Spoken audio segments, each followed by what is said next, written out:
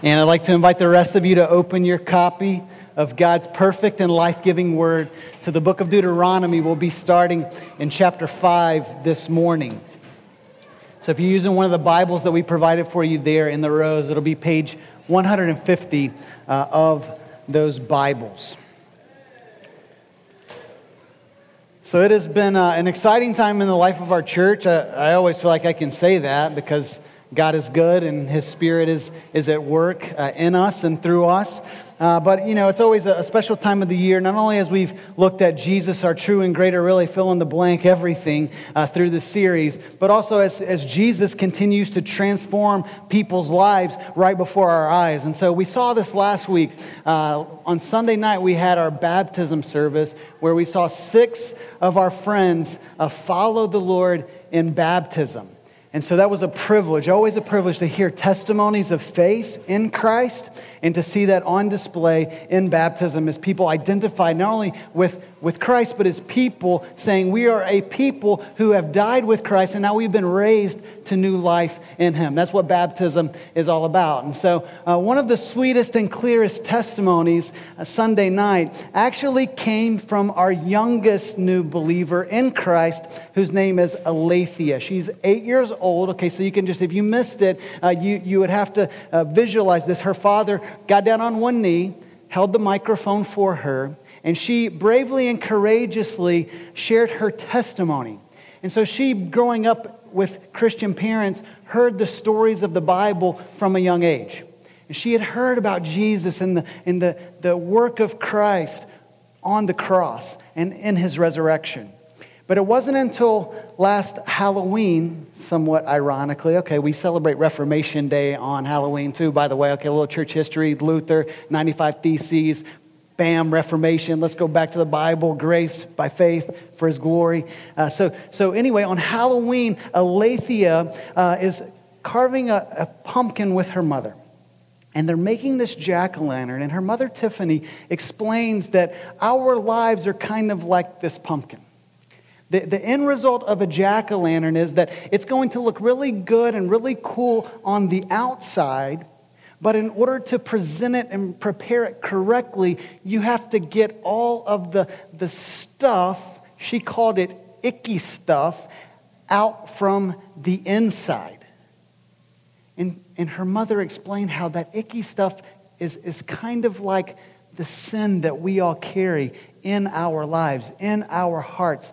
And this is why we need God's forgiveness and His grace that He provides for us in His death on the cross. And so it was actually during these moments that an 8-year-old child understood the gospel, not only in her mind, but in her heart, that it was personal. She understood that she needed the forgiveness that Jesus offers through His life, death, and resurrection. And so Alethea came to faith. She has new life in Jesus Christ. Now, what is inherent in her testimony, and we all know this to be true, is that our lives are kind of like that jack-o'-lantern, right? We can look really good on the outside, but still on the inside have all kinds of mess that's going on that people around us don't always see. And so I think we all long to have a life that is consistent, not only on what people see on the outside, right? We can come into church, we can kind of like, yeah, it's been a good week, everything's cool, we got it together, but really on the inside, man, we're a wreck. Our relationship with God is suffering, perhaps almost non-existent. We haven't been devoted to Him in His Word, prayer, encouraging one another. And so, man, we can look like we have it all together, but on the inside, we really need some help. And so I know that you can identify with that because I certainly can as well. And what we long for is a life that is being so renovated on the inside that what comes out on the outside is true and sincere. And so we're going to go back to the Pentateuch, the first 5 books of the Bible, and this 5th book in our Old Testament is the book of Deuteronomy, and it is a re-giving, an explanation of the law that God gave to Moses for his people. So this morning we're going to look at Jesus as our true and greater Moses from Deuteronomy 5 and 6. Now, what you need to understand, just a little historical context. Deuteronomy occurs, the setting is after the 40 years of wandering in the wilderness. If you caught John's excellent sermon last week, he explained how the people of Israel, though they were promised to inherit the land, that they could go over the Jordan and possess this land that God was giving them. Chapter 13, verse 1, it says that when the spies went in, the majority, 10 out of the 12, were saying, you know what, it is true, this land is flowing with milk and honey, but there are giants in the land. And their cities are fortified, and we seem like grasshoppers in our own eyes, and so we seem to them. And so the 10 in unbelief, disbelief, chose not to obey God and exercise faithfulness in the promises of God, but they rebelled. And so God led them to wander in the wilderness. That generation died there in the wilderness, and it would be their children then that would come to the edge of the Jordan and the plains of Moab here in Deuteronomy. And Moses, just before he ends his life, gives them a series of sermons, a series of exhortations about God's will for them as they cross into the promised land, that he wants to tell them how they should live their life so that they can experience God's blessing, living under God's rule in the land that God was giving them. So that's the context of what we're going to see here in Deuteronomy. The purpose of Deuteronomy is found in chapter 1, verse 5, where it says, beyond the Jordan, in the land of Moab, Moses undertook to explain the law. Okay? So what we want to do is ask the question, what can we learn about God's law that we can take and apply to our relationship with God today? Okay, we're not the people of Israel. Okay, we're the church. We don't live under the Mosaic law. We live under the law of Christ. But what can we take and see from God's giving of the Mosaic law that applies to our lives? And I want to give 3 encouragements. Okay, number 1, how we are to receive the word of God as his revealed will for our life. Number 2, how we are to keep his commands, not just keep them, but keep them from the heart. And then 3, how that we should be so consumed by God's word that we can't help but share it with other people. Okay? That's where we're going today. So the overarching encouragement is this, plain and simple. And I think you can build a whole theology of the Christian life around this one statement. Live the word from a heart of love and live to share it with others. Lead others to do the same. Okay, let me say that again because I messed it up, all right? I wrote it and I can't remember it. Live the word from a heart of love and lead others to do the same. Okay, got it? So begin with, we can't live the word unless we have received God's commands as his revealed will for our lives. Okay, so chapter 4, skip back, verse 44, here is an introduction. It says, this is the law that Moses set before the people of Israel. Now, verse 1 of chapter 5, and Moses summoned all Israel and said to them, hear, O Israel, the statutes and the rules that I speak in your hearing today. And you shall learn them and be careful to do them. The Lord our God made a covenant with us in Horeb. Not with our fathers did the Lord make this covenant, but with us, who are all of us here alive today. The Lord spoke with you face to face at the mountain, out of the midst of the fire, while I stood between the Lord and you at that time to declare to you the word of the Lord, for you were afraid because of the fire, and you did not go up into the mountain. So what do we see here, okay? In order for us to receive God's word properly, we need to understand the nature of God's word, okay? So to begin with, we need to understand that these are the very words of God. This is what we see in verses 1 through 5. It says that God spoke to the people, that he made a covenant. God is the one initiating this. God is the one who is speaking to his people to give them his very words. Moses heard the word of the Lord and communicated the word of the Lord to the people of God. So when he's talking about these statutes and rules that he speaks in their hearing, this is what we're going to see for the rest of the book of Deuteronomy. These are God's intentions for his people as they live in the promised land. Now, we should pause just for a moment, okay? Because as those who maybe have been brought up in church, who come to church consistently, okay, it can really become a danger that we come to the Word of God in kind of such a routine manner that we're forgetting almost, if not up here theologically, in a practical sense, that we are hearing the very words of God when we open the Scriptures. I mean, just pause and think about that. When we open the Bible, the 39 books in the Old Testament, the 27 books in the New Testament, this word that was given to the prophets and the apostles and the Son of God, who is the Word of God, we are hearing the very words of God. And oh, by the way, when we hear a sermon that is faithful to the text of Scripture, we are hearing the Word of God today.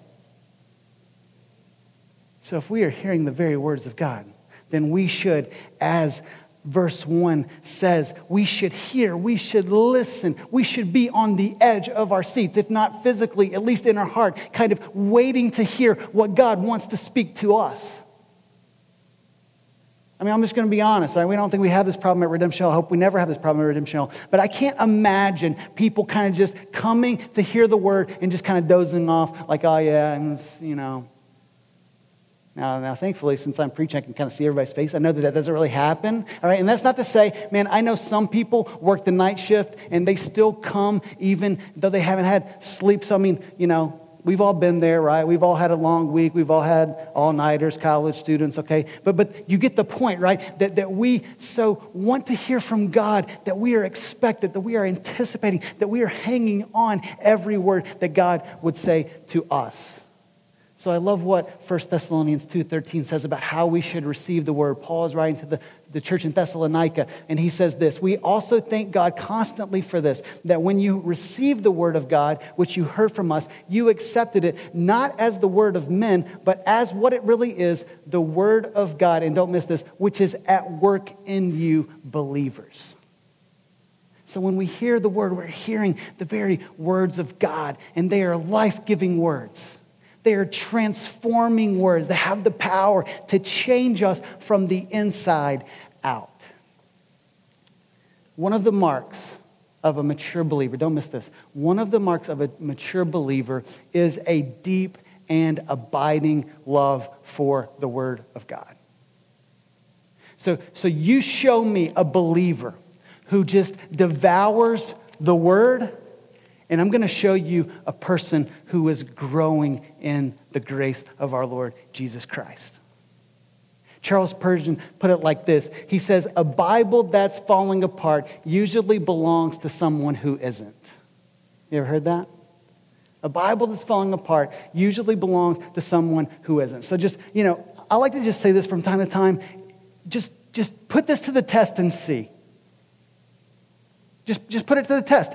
You devour the word daily over the next 2-3 months. I guarantee you, if your heart is in it, you're going to see positive changes. Not because you're so great, but because the word is powerful and it changes us and transforms us. But here's the deal. We have this tendency to such a great and heinous pride that oftentimes we come to the word and we say, oh yeah, I got that. Oh yeah, I've heard that before. Oh yeah, man, I've heard 10 sermons on this text, and man, you know, I've been to that Bible study, and you know, I've read Ephesians 25 times. What's 26 going to really? I could quote it to you from heart, right? And we expose our ignorance that the word is inexhaustible. It's a treasure that keeps on giving to us, showing us how we are to live our lives on a daily basis. And so we who are so familiar with the Bible, let me just ask us this morning, can you quote the 10 Commandments? 1, 2, 3, 4, 5, 6. Can you just say them? We know the Bible so well, right? You shall have no other gods before me. Remember that one? That's number 1. Can you keep going? Okay. Some of us. So here's just a little humility check, okay? Just a humility check. We need to know the Word. We need to love the Word. We need to devour the Word, internalize the Word. And so in verses 6 through 21, Moses recounts the 10 commandments that he had already articulated back in Exodus 20. And so what do we find in the 10 commandments? The 10 commandments reveal the character of God, okay? In many respects, they function as a summary of God's will for his people. And when we come to the 10 commandments, we see that this is the Mosaic law given to the people of Israel that's an expression of God's eternal moral law. All right? So as we think about how that we do not now live under the Mosaic law, we still live under God's eternal law. We live under the law of Christ. And so we see that 8 out of the 10 of these commandments appear in the New Testament. And even though we don't see a direct command to keep the Sabbath, we see that Christ has fulfilled the Sabbath and we now find rest in him. And so we don't keep the Sabbath as the Old Testament saints did, but we observe it and keep it in a different kind of way because it's been fulfilled in Christ. So this God's eternal truth is abiding even though we're not the people of Israel living under it in the same ways that they did in their day. So just to state the obvious as well, these commands told the people what to do. All right? These commands told people what to do. Now, if I were to ask some of you to stand up, and I said, hey, stand up, run outside, do 50 jumping jacks, hurry up, get back in here, and sit down. Like if I just kind of said that to you real quick and kind of caught you off guard, how would you feel about that? I know, number one, you're thinking that's kind of random and weird. Like, I know you're not in very good shape, but why are you trying to pick on me, trying to get me in shape? It might be kind of, but think about the point here being that none of us like to be told what to do, right? Hey, you need to do this. You need to do it like right now. You need to do it joyfully too, by the way. So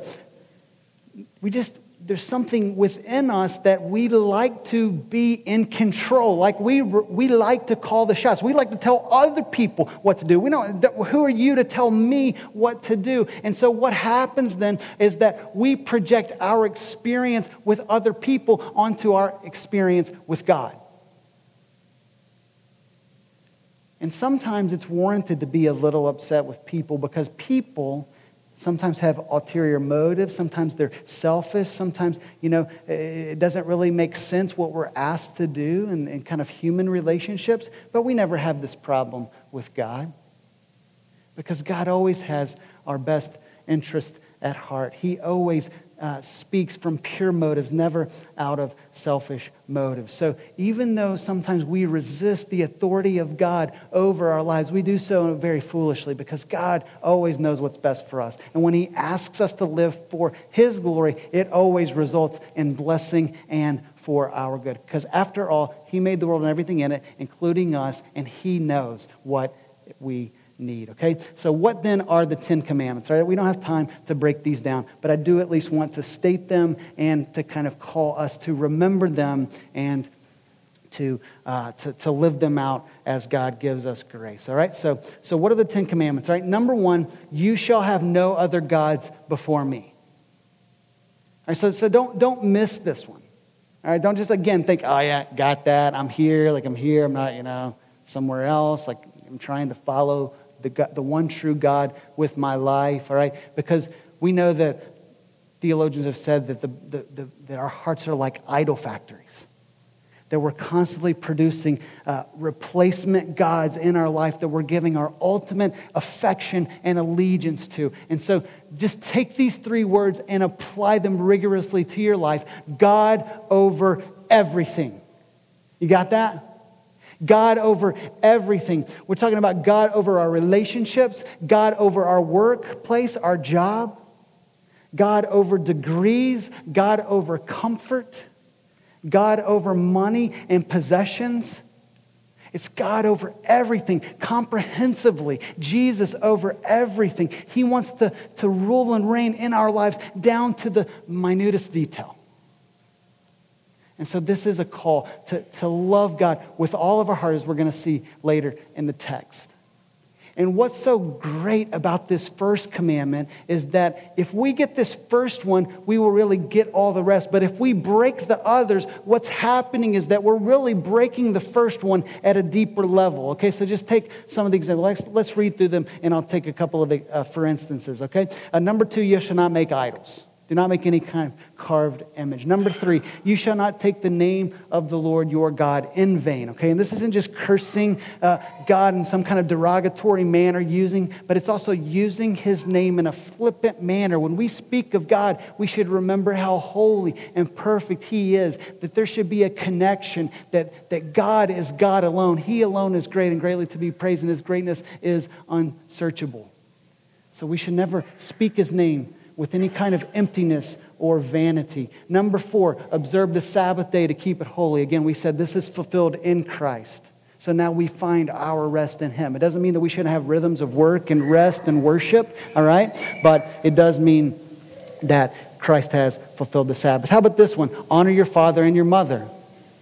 This command, by the way, doesn't stop when you get out of the house after, 18, 19, whatever it might be. 27, 30, whatever. That was supposed to be a joke, but anyway. All right, you shall not murder. You shall not commit adultery. You shall not steal. You shall not bear false witness against your neighbor. You shall not covet. And so what happens, let's just take the eighth of the 10 commandments. You shall not steal. Now, we should not physically go and take someone's possessions that do not belong to us. Okay, so we kind of get that on an external level. We are not to act in that manner. But what's going on when we steal someone's possessions? It's not just this external act that we are trying to acquire greater possessions for ourselves, but there is something in that action that's revealing a heart-level idolatry that we are not worshiping God as God alone.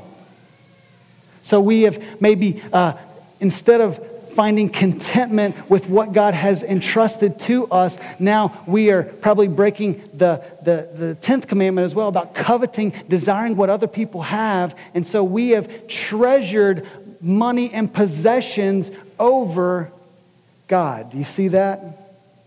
Now these possessions have actually become a functional idol, a functional savior in our lives. And we can just drill down as far as you want to go into comfort and power and approval. All of these things can become idols to us. So if you break the other commands of God, you can always chase that back up and say, at some level, I'm breaking the first commandment to have no other gods before the one true God. Now, before we move on, we need to realize that God's words are for our good. And I love how Moses, when he articulates the 10 commandments in the very opening words. Okay, let me read these for us. It starts in verse 6, and there's a preamble to the Decalogue, the 10 words, the 10 commandments. It says, I am the Lord your God who brought you out of the land of Egypt, out of the house of slavery. You shall have no other gods before me.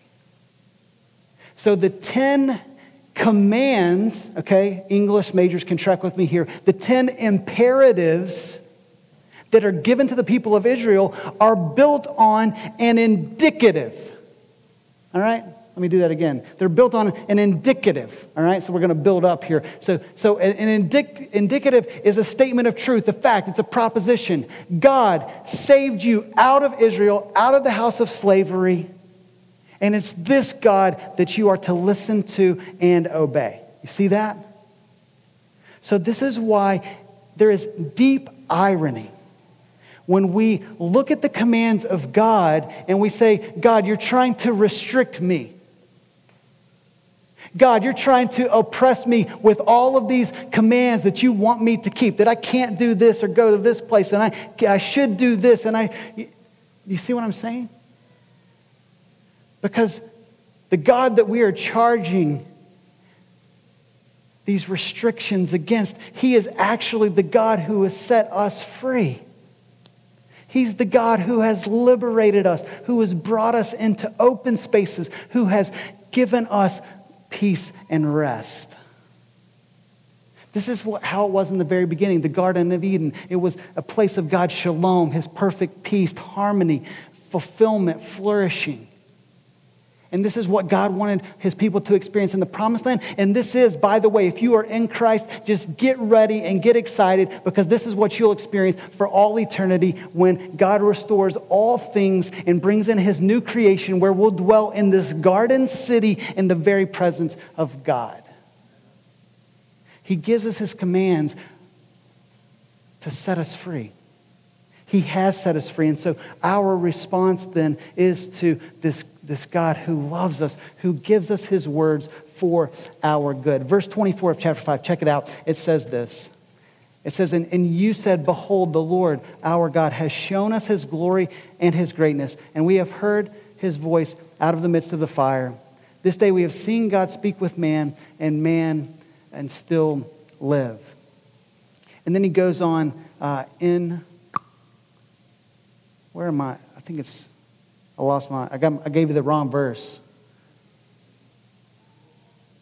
That one was good too, right, Mike? I mean, they're all good. It's the word of God. but there's a verse in here somewhere, right, that says that he is giving us his commands for our good. Just read the whole chapter later, and I promise it's in there. All right? There we go. All right. So then this brings us then to the motivation to then keep his will. If God is giving us his commands for our good, then how should we observe God's commands, and how should we then keep them? And so we see then, secondly, that we should keep God's commands from a heart motivated by love. Look at verse 1 of chapter 6. Now, this is the commandment, the statutes, and the rules that the Lord your God commanded me to teach you, that you may do them in the land to which you are going over to possess it, that you may fear the Lord your God, you and your son and your son's son, by keeping all his statutes and his commandments, which I am commanding you all the days of your life, and that your days may be long. Hear therefore, O Israel, and be careful to do them, that it may go well with you, and that you may multiply greatly, as the Lord, the God of your fathers, has promised you, in a land flowing with milk and honey. Hear, O Israel, the Lord our God, the Lord is one. You shall love the Lord your God with all your heart and with all your soul and with all your might. And these words that I command you today shall be on your heart. Okay, so we've said we want to live the word, but we want to live the word from a heart of love.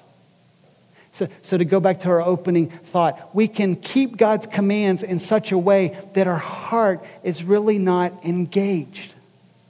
We can observe what God has said to do and yet not really be doing it from a heart of devotion and love to God. And so God is not simply interested in our activity, but he wants us to keep his commands from the heart. We see Jesus railing against this in the Gospels with the Pharisees. Okay, the Pharisees were a group of people, religious leaders, all right, who appeared to have it all together. And yet Jesus says, look, their external righteousness is not beautiful in God's sight because their heart is not really worshiping God. They're in it for the praise of men. They want other people to see how, quote unquote, good they appear to be. And so we know, as we said, there's a Pharisaic tendency in the heart of every single one of us, where we appear to have it all together, and yet on the inside, we're not really loving God from the heart. We're putting on a show, we're posing, we're appearing, giving the appearance of righteousness, but not really having the power of God at work in our souls. And so let's think about just how this works out in daily life, all right? When you got here this morning and you greeted one another, like, was that because you're excited to see one another and because you love us? It's kind of what we do. When we sing these songs, is it from a heart that is devoted to God, desiring him? Or again, is it just something that's kind of like, okay, next song, next verse, yeah, I'm going to sing this one. Community groups. Is it just a routine? Tuesday night, Thursday night? Or is it, man, I want to be with God's people. I want to receive encouragement. I want to encourage my family in Christ and those who are coming to hear the gospel. God is always peering past the externals in our life to our heart. And he wants our entire lives to be devoted to him. And so these verses teach us this word in verse 4. It's called the Shema. Okay, hear, O Israel, the Lord our God, the Lord is one. This is setting up what God is calling for: a complete loyalty to him as the one true God, the only God who is worthy of our worship and love. And so then he continues, the great commandment that Jesus quotes in Matthew 22, you shall love the Lord your God with all your heart and with all your soul and with all your might. So Jesus says this is the greatest commandment that God has ever given his people. And why is it so important? Why is it so great? Because it's telling us that God is not simply interested in our performance and action. He wants our heart. He wants our entire being to be devoted to him. And so when we see this, all of your heart, it's talking about the seat of our emotions and our will and our affections for God. Our soul refers to our inner man, our inner person, our entire being. Might refers to all of our capacity, our natural abilities and resources to give ourselves, in very practical terms, with everything we have to God. So even as we think about God over everything, that's the ruling principle for our life, we should also be giving everything we have to show that God is over everything in our lives. You see that? So God is calling for us to give ourselves to him. And verse 6 continues to put the emphasis on the inside. It says that he's going to put these commands. They should be on our heart. This is how we should function. We should know them well. We should internalize them, and we should consistently live them out.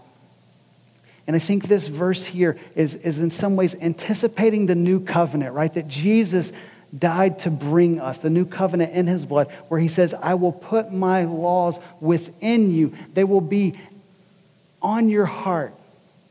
And so in the new covenant, we don't only have God's will imposed from the outside, but we have a heart that knows his will from the inside and is delighting to live out his will in our lives. I love what Andy Davis says in his new book, An Infinite Journey, on the work of sanctification, how God makes us more like Christ day by day. He talks about Christian character, and it informs us what this kind of love with all of our heart, all of our soul, all of our might should look like, okay? And so just consider this. You might want to write these down, okay? He says that Christian character involves loving what Christ loves and hating what Christ hates. And so just as we're going through these, it would be really wise to kind of put a grid over your life and say, how true is this of me? Do I love what Christ loves, and do I hate what Christ hates? Then number 2, he says that it involves desiring what Christ would desire. 3, it involves choosing what Christ would choose and rejecting what Christ would reject. So here is our will. Here's what's moving us to action. Then number 4, it's having the mind of Christ so that we think the thoughts of Christ.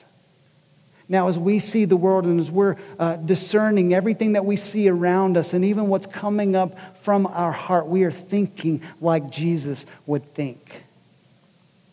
Which leads us then to number 5. We feel what Christ would feel. I mean, God cares about our emotions too. When you see people hurting, both physically and even spiritually, is your heart moved with compassion? Jesus, when he sat outside of Jerusalem and he looked down, it says that he had compassion because they were like sheep without a shepherd. And then all of this leads to being what Christ is, virtue, becoming. This is the process, right, of of sanctification, that we are becoming more and more like Jesus, being conformed into the image of God. This is the work of grace in our souls. And so our love for God will expand as we value what God values and delight in what God delights in. I was reading a book this week, and it quoted John Owen about the work of the Holy Spirit in our life and how we are to experience communion with God on a regular basis. And Owen describes communion in this way. He says, "It is the sharing of good things between persons who are mutually delighted, being cemented together by some union." Okay, now I just want to read that a little more slowly for you so you can kind of soak this up, all right? This is pretty deep stuff. He says, it's the sharing of good things. All right, we got that. Between persons who are mutually, okay, there's a shared delight in these things, and consequently, what's happening? They're being cemented together by this union. So let me explain. When we love what God loves, when we desire the things of the Spirit, when we're excited about the mission of God, when we truly care about our neighbor and seek to love them as we would love ourselves, then what happens is we are actually loving the things that God loves and delighting in the things that God delights in, so that we are becoming so one with Him that there is almost this cementing effect of growing together more closely with God. So as we love the things that He loves, we're going to naturally experience the blessings that come from that kind of a life. And the same thing is true in our human relationships. Just look at the people around you. Perhaps you're sitting by a spouse. Perhaps you're sitting by some friends. And probably for many of you, it's both and, right?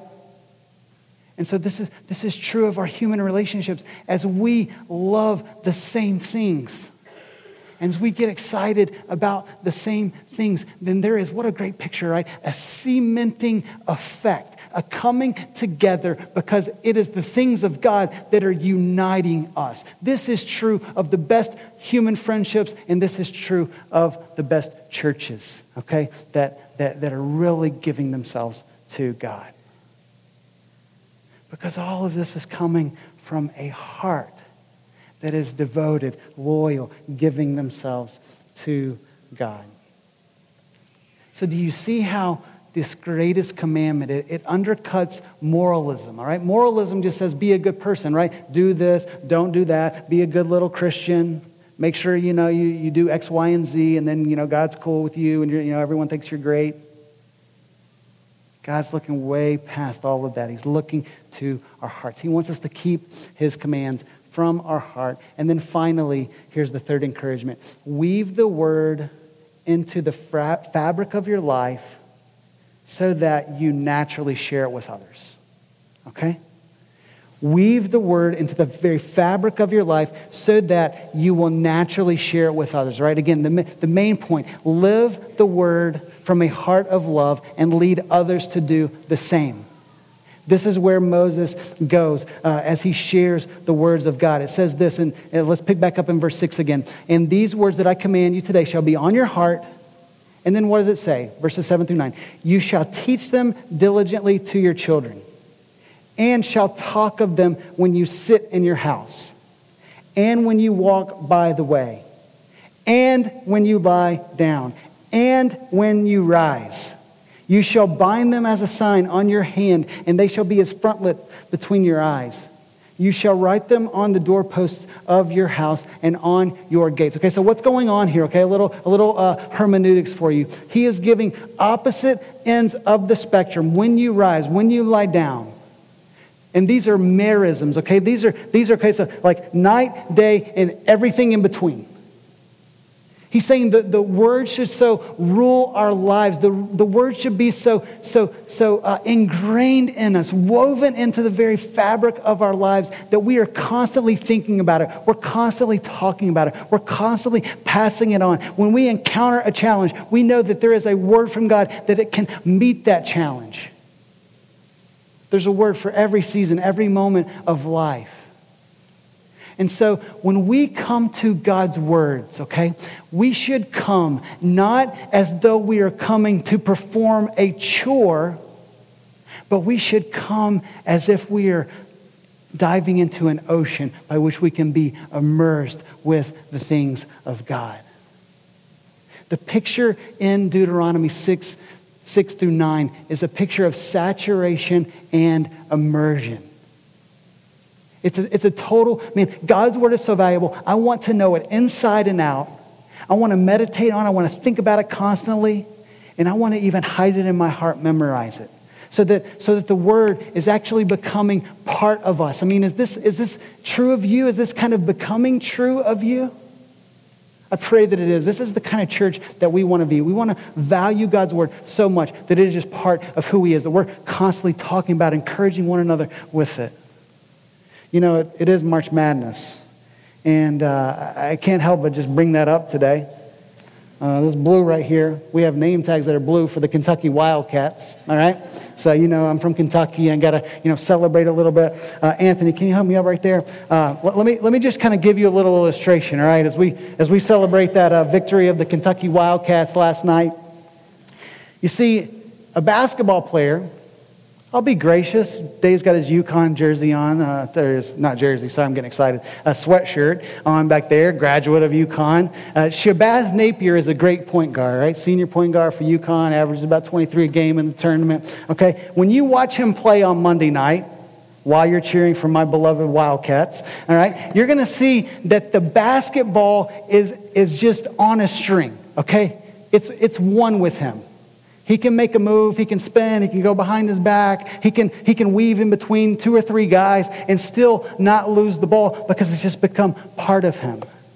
And so many of you know my dad's a high school basketball coach, so he put a ball in my crib. I was dunking on Larry Bird Nerf goals off the couch when I was, 2, 3 years old.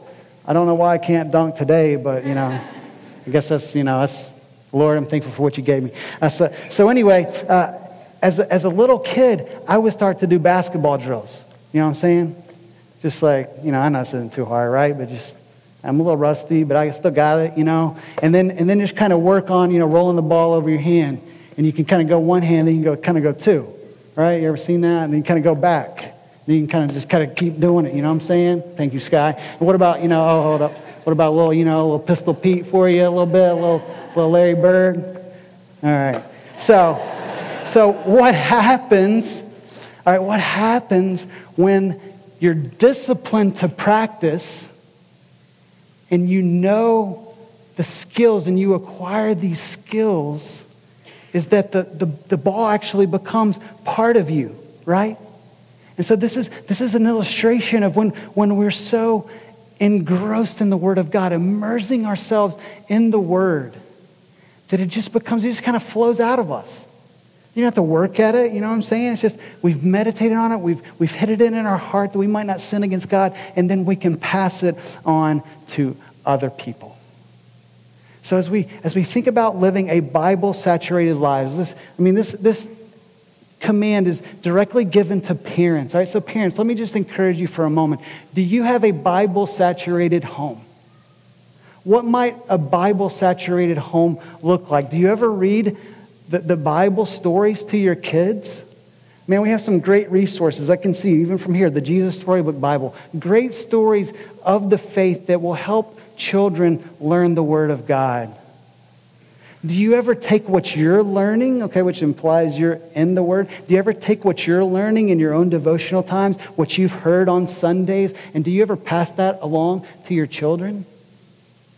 Through the week, when something comes up in the home, when a challenge surfaces, when there's cause for worry or anxiety, do you ever just speak the Word of God and give perspective from God's perspective on your life circumstances?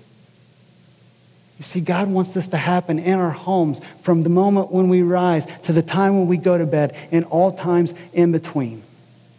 And this is not just for parents in the home. This is for Christians. So Christian, do you lead a Bible-saturated life? Are you constantly thinking about the Word? Are you applying the Word? Are you encouraging others with the Word?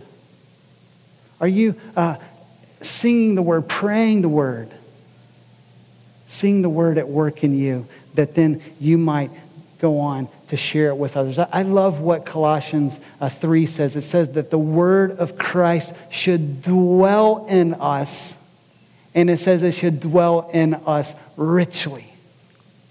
So it's not, again, just this intellectual knowledge. Hey, yeah, I know what that says, but it is an understanding, and we are experiencing it to the point where there is depth and richness and joy and life, because the word is not a dead word, but the word is living and active, and it is then alive in us. That's why Jesus said, we looked at it a few weeks ago, man does not live by bread alone, okay? Physically, we need to eat, and spiritually, we need to eat. You know what I'm saying? We live by the very words of God, not just reading them, but living them out. And so what higher privilege, as we think about sharing the word, this kind of missiological spiral of knowing the word, living the word, and sharing the word, let me ask you, what higher privilege do we have than to share the life-giving, perfect word of God with other people? I've been so encouraged to hear stories over the past 3 or 4 weeks of people in Redemption Hill that have been sharing the gospel with people around them, whether that's in their neighborhoods, in their workplaces, in their schools, where they're working out and playing in and around our city. And the gospel is taking root. People are coming to believe in Christ, as we saw last week in our baptism service. So we have no higher privilege than to know the word and to live the word and to share the word with the world. And one of our goals this year is to continue to see more and more people come to Christ, be made disciples, followers of Jesus, because we are sharing the word with them. So what better time of the year to speak about the things of God, to give witness to the crucifixion and resurrection of Jesus Christ, than in this time of the year where we celebrate the resurrection of Christ. And so how can you be active in the mission of God? How can you, we said earlier, we want to see, this sounded crazy probably on January 5th, but we said we would love to see 240 people come to worship with us on one of the Sundays in April, okay? And by the way, we're not a church that's all hung up on numbers. We just really love people. We want as many people as possible to come to know the knowledge of Christ. So that's why we throw out numbers sometimes. So what is it going to take for us to then go and invite our friends, to go and share with our friends, to be these people that we've been praying for in our community groups, to go and say, hey, why don't you come next Sunday, all right? Even if you don't like the preacher, you'll probably like the pizza that's going to be served afterwards, because there's going to be a free lunch for you to come. Just, I'll pick you up, let's roll. I'll even buy, a lunch afterwards if you're not feeling the pizza. Just kind of, make it happen, right? We can do this. We can reach out on Easter and have many friends come to hear the gospel and to see what living our lives for Christ is all about. And how do we do this? We do this through Jesus, who empowers us as our true and greater Moses. Jesus is the true prophet of God. Jesus gives us God's will for our life, and he empowers it. So as we think about Jesus, Deuteronomy 18:15, the Lord tells the people, it's a prophecy. He says, the Lord your God will raise up for you a prophet like me from among you, from your brothers. It is to him you shall listen. Deuteronomy 18 is about Jesus. Jesus is our true and greater Moses. So he brings a new covenant to God's people, and now we live under his good law. He is faithful over God's house as a son, as Hebrews 3 says, not as a servant as Moses was, but as a son. And now he fulfills the law for us. He did what we could not do, so that in Christ the end of the law might come for all who believe. So now I don't have to keep the law, because the law has already been kept for me in Christ. Now all I have to do is just believe. Look to him. Thank you, Jesus, for living the life I should have lived, for dying to death I should have died, so that now you are my righteousness and you are my life, and I have life in you.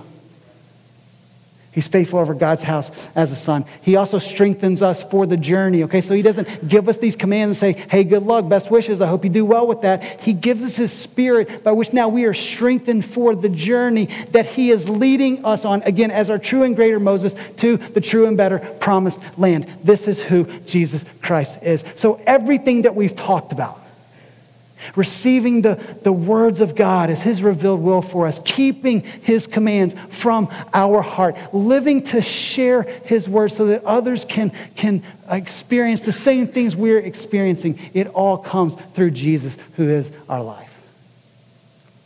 And so what I want to do today is just encourage you to take a step of renewal with God.